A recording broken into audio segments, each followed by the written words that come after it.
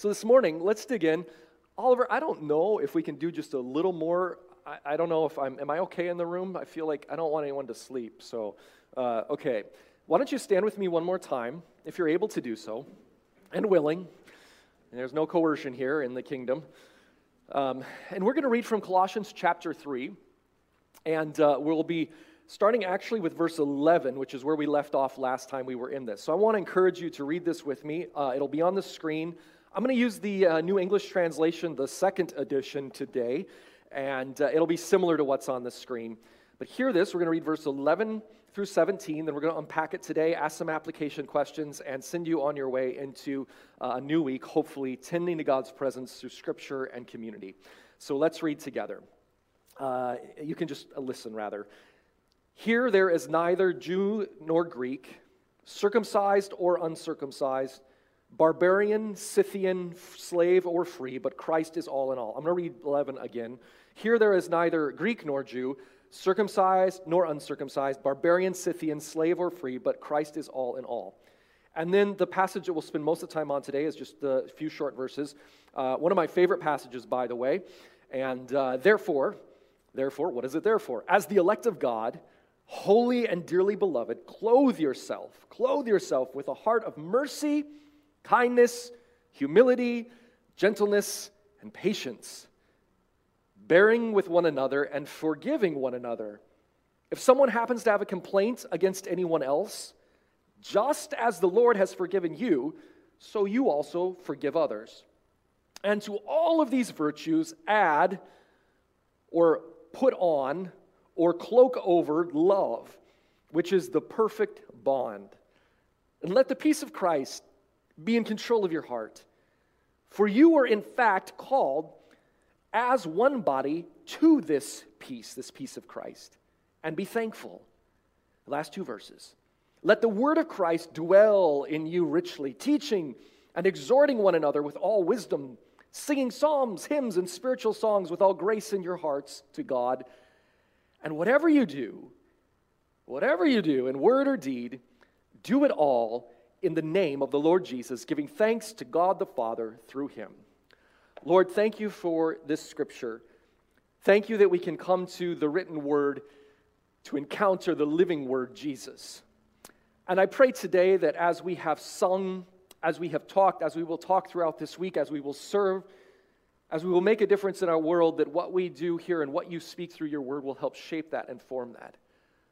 For the secular liturgies all around us are trying to press us into their mold. And you say, don't be conformed, but be transformed by the renewing of your mind. And so, Lord, we want to see that happen in this place today. May it be a next steps moment for someone in this room. In Jesus' name, amen. Amen. Please be seated, everyone. There's some wonderful language in this text and imagery that Paul brings us. The one that really popped out to me was this idea of new clothing.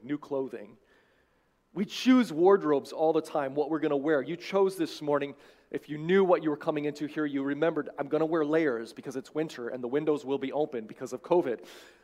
You chose that this morning. And if you were not aware, you're freezing, and I apologize, but fresh air, yay. I've said this passage, and this passage comes up often in several weddings because it's such a beautiful passage. And I often will say, talking about this passage, the part where he says, be clothed in love or put love over all the other clothing, is that clothes can be functional. Like I wear a swimsuit in the pool. You don't want to see that, but I do. Clothes can be formal, right? Like when you go to a special event or a banquet or an awards ceremony and you're to receive an award, oftentimes you wear something different to mark that occasion, that there's something unique going on.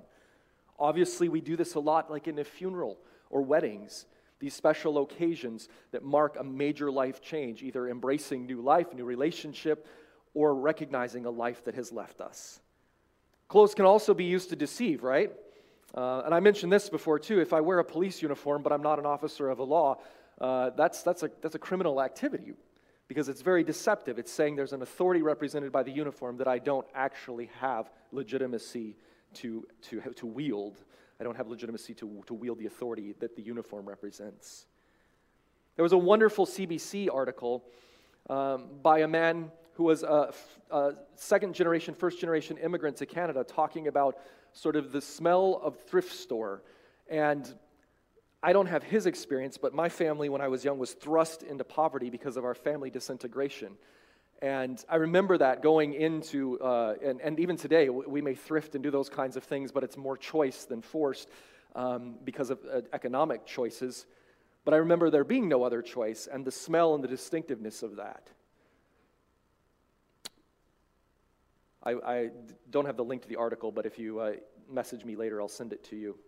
It was a beautiful article. It was tear-jerking, and many of us, I think, can relate to it in stages of our life. So Paul talks about clothes here, what we're wearing. I could just pause and preach about the clothes piece of it and miss the rest of the text. Give me 30 seconds, okay? Jacob was here last week. He goes on forever. My mentor, no, one of them. And actually the mentor that I had growing up went much longer. But this idea of, sometimes people have said to me in the church, especially maybe more traditional church, that I should dress up more as I preach.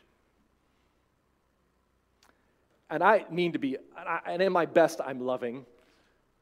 I've heard this phrase say, well, if you were to visit the President of the United States, would you wear what you're wearing this morning, Pastor?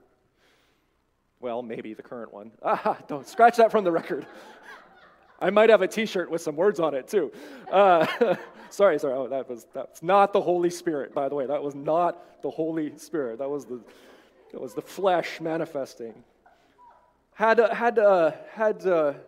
Or someone would say this, if you were to visit the Queen, I'm an immigrant here, I really don't have strong opinions about the Queen, but anyway, if you were to visit the Queen, is that what you would wear, Pastor? And then I think of this, if my Father in heaven loves me beyond what I could ever imagine, and I think of my children, and if they needed something and they came to me, I don't care what they're wearing at all, because I love them. I'm delighted that they come into my presence. Now, if the Queen was my mother, or the President was my father, I don't think they really care. I like this, there's a story about Abraham Lincoln and his little son running in, Todd Lincoln, and comes into a meeting, and the whole meeting stops because Todd has entered the room, the son of the president.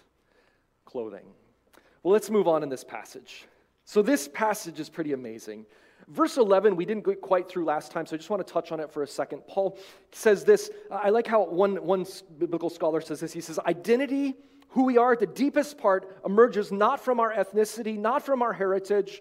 We might add modern sexuality identity categories, or status in the Roman Empire, but from Christ. And he uses this pair of contrasts here. Look at verse 11. Here there is neither Greek nor Jew. And obviously within Judaism, very exclusive boundary markers of who is in and who's out, like many religious systems today. And he says there is neither Greek nor Jew. In Christ, this ethnic identity marker is torn down when we become part of the church. There is a new identity that we are given. Goes on and uses the same boundary marker within the difference. Circumcised or uncircumcised, it does not matter in Christ. Barbarian, Scythian, these are interesting categories. Barbarian would have been tribes from up in old Europe, and the Greeks heard their language as sounding like a bar sound to them, and so they developed this word barbarian for these northern tribes up into what we'd call Europe and east of there and west, like anywhere outside of the Roman Empire, up north somewhere. So these northerners, he said, there's neither north nor the Scythians, who were sort of another generic term to talk about those people that were from the south below the Roman Empire, and they thought that they were more, not as refined as the Romans, that their violence was too uncouth compared to the Roman violence, whatever that would mean. And so to the south, and he's using this north and south categories, that in Christ, these things do not matter. Geography, nationality, tearing down those walls. Slave or free, in the ancient world, we don't have time to unpack the difference between slavery versus race-based slavery versus economic slavery, but the fact that he's using these categories here, meaning economic barriers, tearing down economic barriers, but in Christ, all in all. And I could pause and preach a whole message about economic barriers. I think sometimes we deal with, we have to deal with sort of that the sinfulness of racism, and we talk about that here at Pilgrim, as awkward as it can be. But you know what I find is a bigger barrier in a lot of situations isn't whether our families of origin or ethnicity or nationality, it's economic. I think economic barriers are ones that are even harder. People that don't smell similarly, that kind of thing, where we have different, I think that economic issue is a huge one. Don't have time to preach that today, but here it is in the text. So verse 11, Paul is saying that in Christ there is something new that's happening. That in Christ there is a new creation, and we are called to be a new humanity. And how do we wrestle with this in terms of wokeness and critical race theory? How do we wrestle with this in terms of hyper-conservatives? How do we wrestle with this? But the text, Jesus calls us to do that, to tear down walls and figure out ways to submit to one another in love. And generally when that happens, the person with more power in that context needs to be more in the listening posture when we're wrestling through these issues. Okay, that's verse 11, whole sermon right there. Now let's get to the text for today. I didn't get to finish that last time. Are you still awake? Amen? Some of you are. Okay, great. I'll try to tell more self-deprecating jokes. That'll keep it moving, right? So then he goes into this passage. He just gave us, before verse 11, a list of things that we're to put off in Christ. Because of what Christ is doing in you, these are sort of the things, the vices that we need to be aware of. And I love that he's preaching to a church that this stuff is in the church. People are dealing with all kinds of sexual issues in the ancient world, just like today. People are coming into the kingdom, they're finding Jesus, but they still have stuff going on in their lives. And so Paul's encouraging them, say, become what Christ is, become the best version of yourself, flourish in all that you are.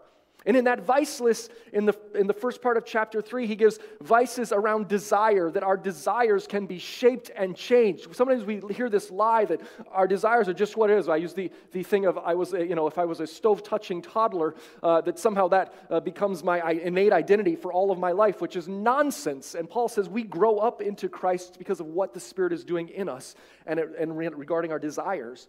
And then he also says the second list of sin lists there, or vice lists, are sins of our mouth, disunity.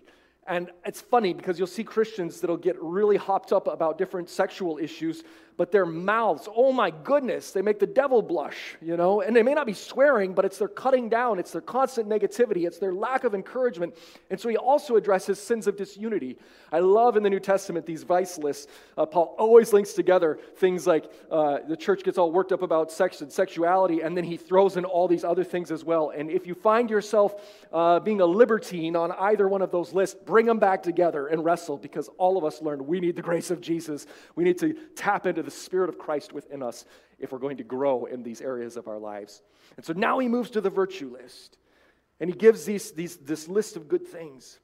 So as elect of God, as holy, dearly beloved, this first verse 12, he gives this beautiful thing here. He calls you and I the elect of God. When we receive Christ, we join God's chosen people. And as a child of God, you are made holy because of Christ in you, and you are dearly loved because he created you. In fact, you're dearly loved before you come to Christ. He loves you even while you are denying his existence. God's love is poured towards you again and again and again by the gracious working of the Spirit in all of the world. And he says, because of you are dearly loved, because you're becoming awakened to your Jesus identity, that your core identity is Christ, here are things that the Spirit is working within you. He wants you to be someone who is merciful. And I love this list here. This call, this idea of his giftedness of love that empowers us to become more loving towards others. Mercy is that there is a consequence of sin, and yet when there's grace and truth, there is sort of this release. Mercy and grace are woven together. He talks about this idea, again, for true community, these virtues are forms that love takes. Love is a heart of mercy. Love is kindness, which is grace in action and attitude, being kind. He says love also does this. Love is humble. Humility allows us to cross boundaries intentionally. And when our social status or our history or all of those things that society tells us to put up walls around, call for walls and boundaries, humility allows us to enter in to one another's situation. And then he uses these last two here, and then we'll get to the rest. He says we need to be people who are gentle and patient. Gentleness is knowing when to renounce your rights for the sake of someone else. I have the right to demand X, Y, and Z, but gentleness knows when should I not be demanding, when should I just let myself enter into that. And patience, again, is refusing to react with anger or rage, when it's for the good of a greater vision. There's a time to channel anger, and there's a time to simply be patient and sit with others in those moments for the sake of something greater, which in this case is love. All right, let's move on. So that's the virtue list. There's other sections in this, so the virtue list, and then he gives us more instructions. So what do we do with that? Verse 13, he clarifies the list. He supplements the list. He adds to the list, and he says, be forgiving.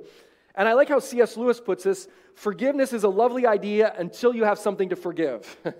Forgiveness is, of course I'll forgive, until you actually are experiencing an offense. And he uses a very unique word here. There's a distinct word that Paul uses for forgiveness, that we translate forgiveness. In fact, some biblical scholars say we should translate it something a little differently. In fact, the word is a little different than the normal word for forgiveness, but it means to show grace. It uses the word of charis, which is grace in Greek, and zomai, this act of showing. And so this coming together, this word he uses is unique.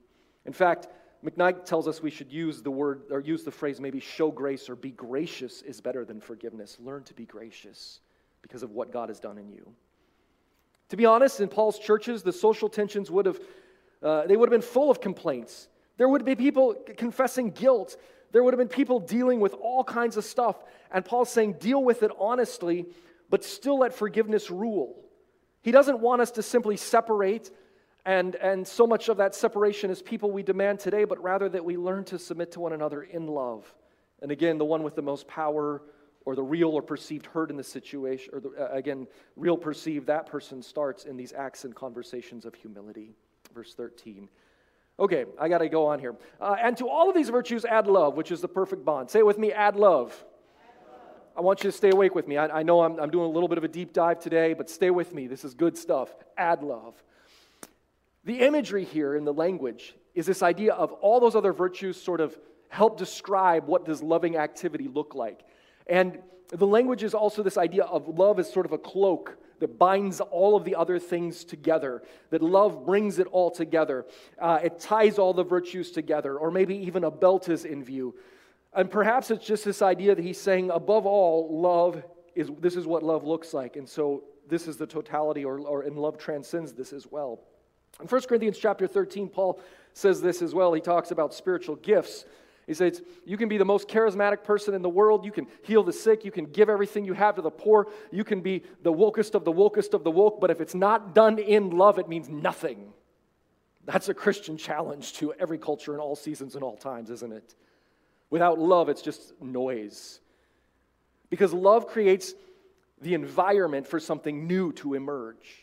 Love can turn the oppressed and the oppressor into a new spiritual family. Love can transform us out of all of the identity divisions that our culture uses. Now, there's good stuff in some of that, but love says there's more. There's a greater picture that we're to aim for. Martin Luther King Jr. talks about this idea of creating the beloved community, and he was shaped and formed by Jesus and the gospel of peace, that shalom and wholeness is the goal, and that the church is one of the greatest vehicles on earth to accomplish this. Sometimes we settle for so much less. So let me go on a little more here in the text. Are you still with me? Amen? Amen.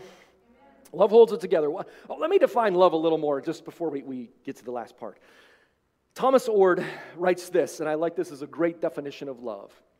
He says, to love is to act intentionally in a sympathetic or empathetic response, engaging yourself emotionally in response to God and to others to promote overall well-being. There's an action, there's a thinking, there's action, there's emotion to God and to others to promote well-being of all.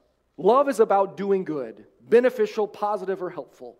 And in the scripture, there's three kinds of love. I got to give you this before we get to the last part. I'll preach a little more. There's three basic words for love that we see in New Testament. We often say in English agape or agapa. It's in spite of love. Say, in spite of love. This is what sometimes is called the God kind of love.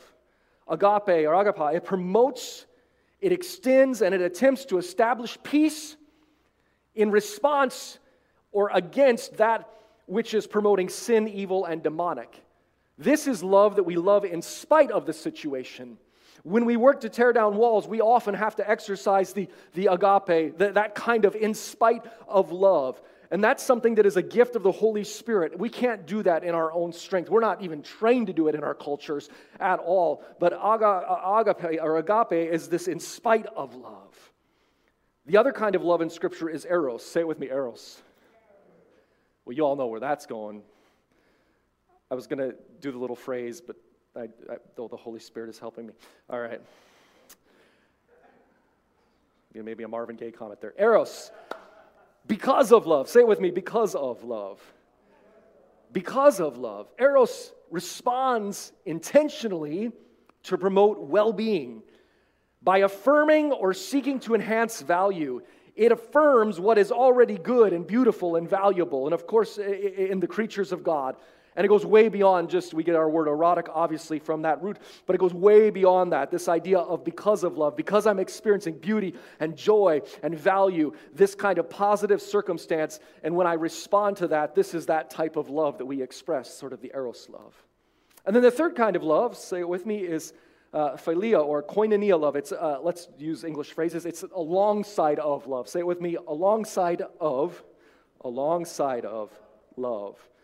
And this is a love that responds, again, to promote well-being by deeper levels of friendship and cooperation. It works together through fellowship. And these three kind of loves we are called to exercise as believers. All right, there's more I want to say, but I got to move on. All God's people said, amen? Amen, all right. He moves to general instructions here, and I'm just going to pick out a few things here. Verse 15 through 17, let the peace of Christ be in control of your heart.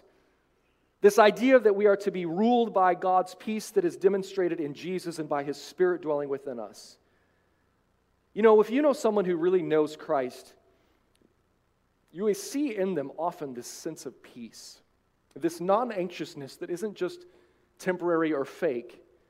And they can be dramatic or non-dramatic in their personality type, but there's something about them that breathes. This is not all there is. I can chill out a little bit. God is at work. And verse 16 goes on and says this, and as he transitions from 15 to 16, he says, and be thankful. This idea of thankfulness shaping us. The words that we use are, do we exercise thankfulness? And verse 16 says this, let the word of Christ dwell in you richly. And this logos of Christ, this word of Christ here is not, sometimes us Baptists want to say, well, that's the Scripture, right? Yes and no. It's more than the Scripture. It's the Scripture, what the Scripture speaks to about Jesus. That we are to be Jesus-saturated people. That we are to use Scripture to help the Word of Christ, who is the living Christ, become more real to us throughout our lives. And he said, and then he switches, then he moves on in verse 16, he says, teaching and exhorting. Teaching is sort of the positive side of that, and exhorting one another is sort of the negative side. So there is this idea of telling the truth in love. That's more of the exhorting side. And then there's also this teaching side, which is learning about God and learning from one another and from Scripture. And then he does this interesting turn here. Teaching and exhorting one another with all wisdom. And again, the wisdom is being defined by Christ, who is our definition of love. And love is defined and given some definition in this passage by these virtues of mercy, kindness, humility, gentleness, and patience with one another. This marks our community as followers of Jesus.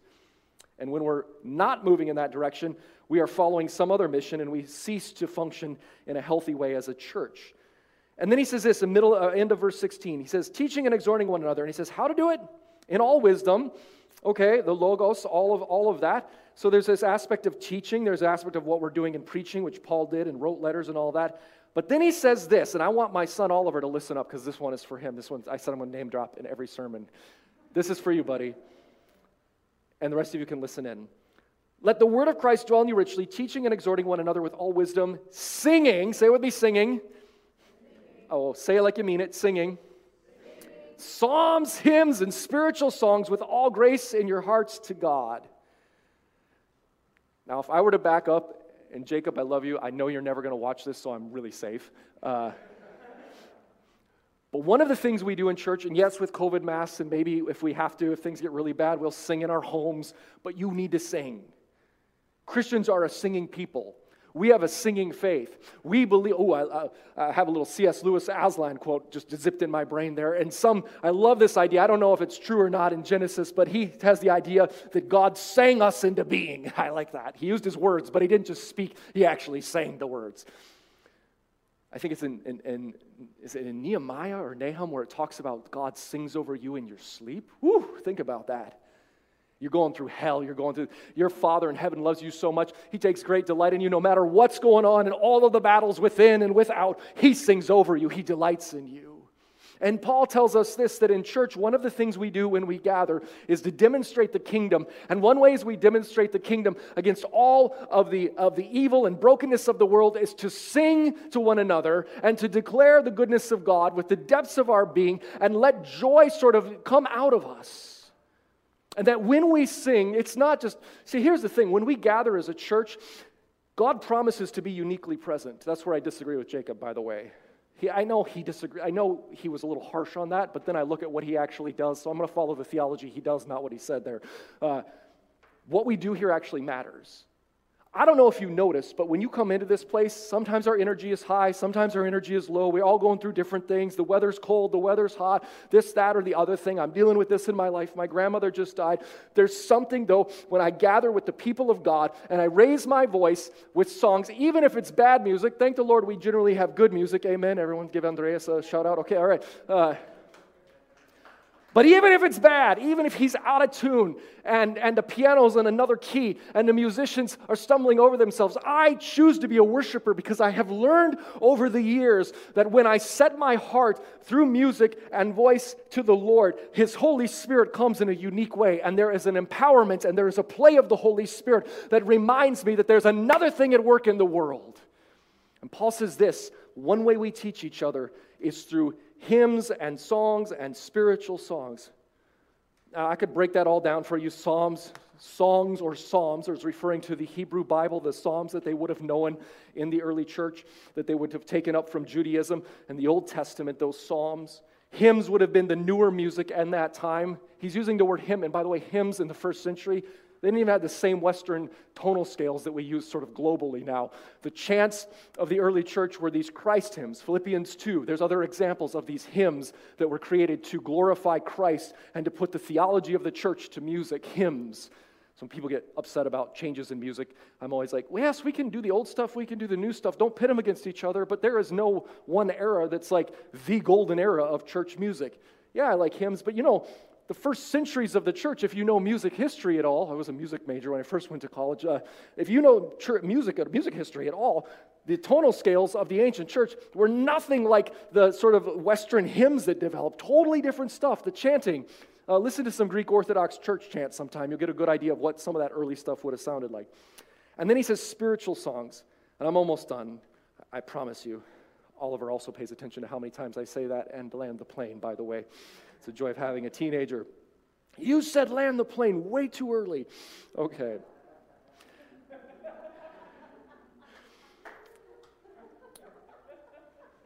Wow, Oliver's got allies today. I hear it. My children, you always have allies in the church. Spiritual songs. Now, I think the best way to understand this, and I'm leaning a lot on McKnight and Ben Witherington and other biblical scholars, are those spontaneous Holy Spirit songs. Now, Baptists, we are bad at this. We need to learn more from our charismatic wing. But there's a time in prayer, there's a time in prayer gatherings, there's a time when we should learn to cultivate spontaneous songs to Christ.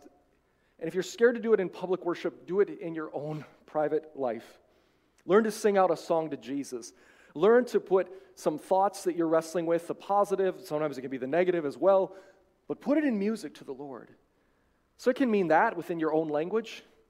Others would also argue, and I am inclined to agree with it, like Scott McKnight, again, I really been reading a lot of his stuff, that this could also mean sort of singing in tongues. And how Baptists really get weirded out about that one.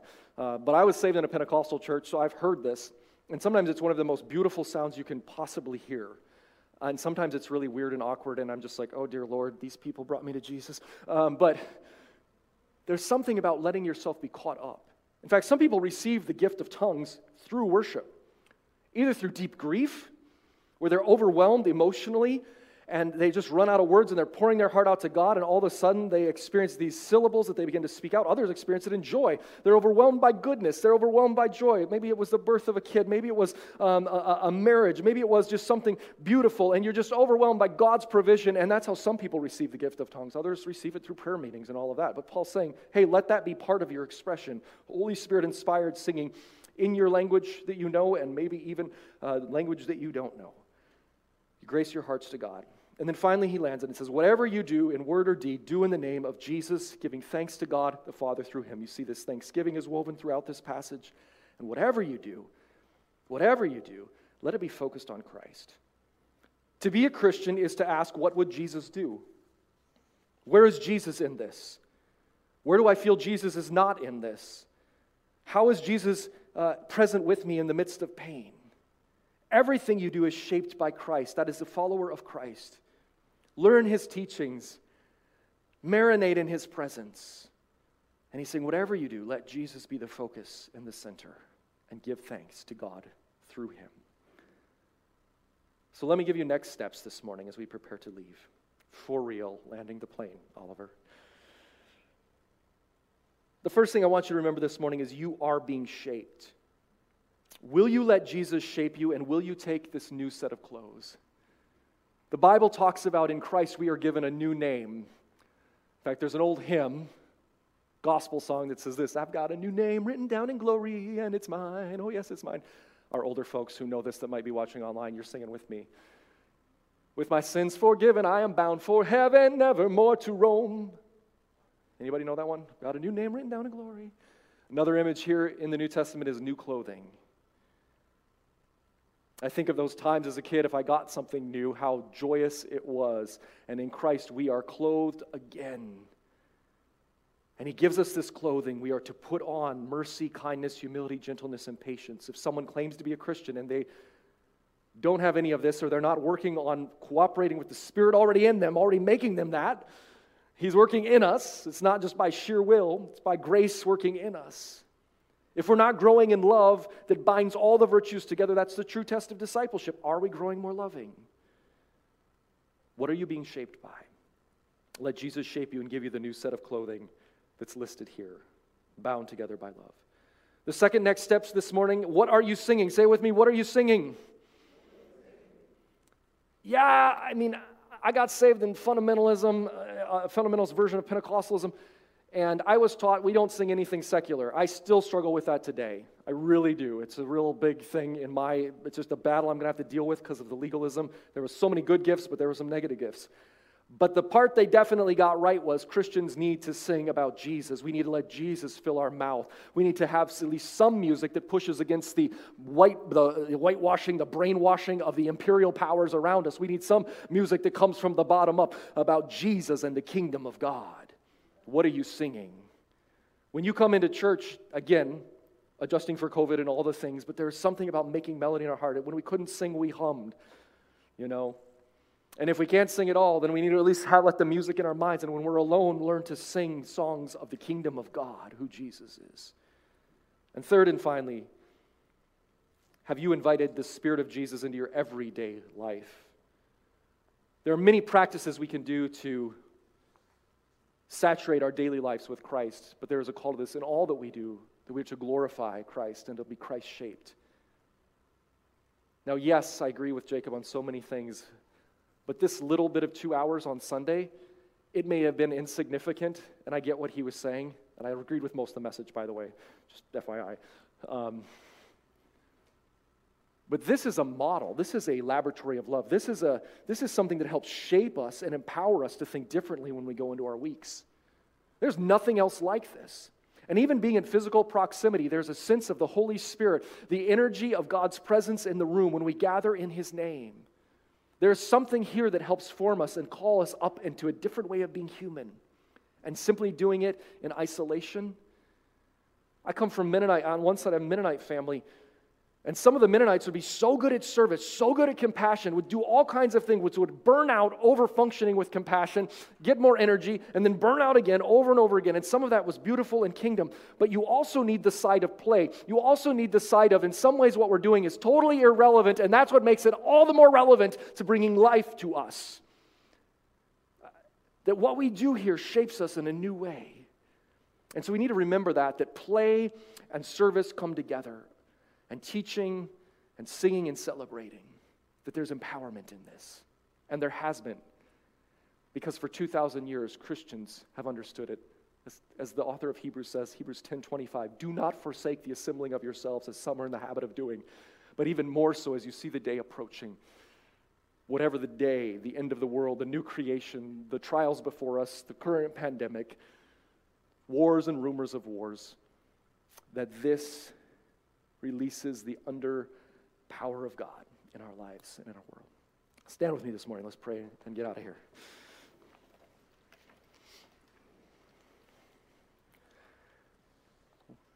Next Sunday, we're going to get into some super practical stuff on relationships, because that comes up in the text. And we'll have a little bit of fun with talking about the role of men and women. And I'm going to give a disclaimer ahead of time. I'll probably tick off everybody. Okay, there we go. So all that stuff about forgiveness and love, be clothed in it next Sunday, for sure, when you come to church. Let's pray. Lord, thank you for my brothers and sisters who are here today. And God,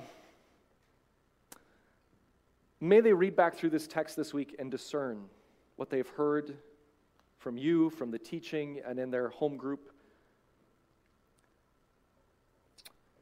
And God, may we understand the importance and centrality of love as revealed in Jesus. That it binds all the virtues together, and that is a clothing that we are to cooperate with you to put on, and that we are to take off those other vices, the misuse of desire, the misuse of our tongue, of sins of disunity.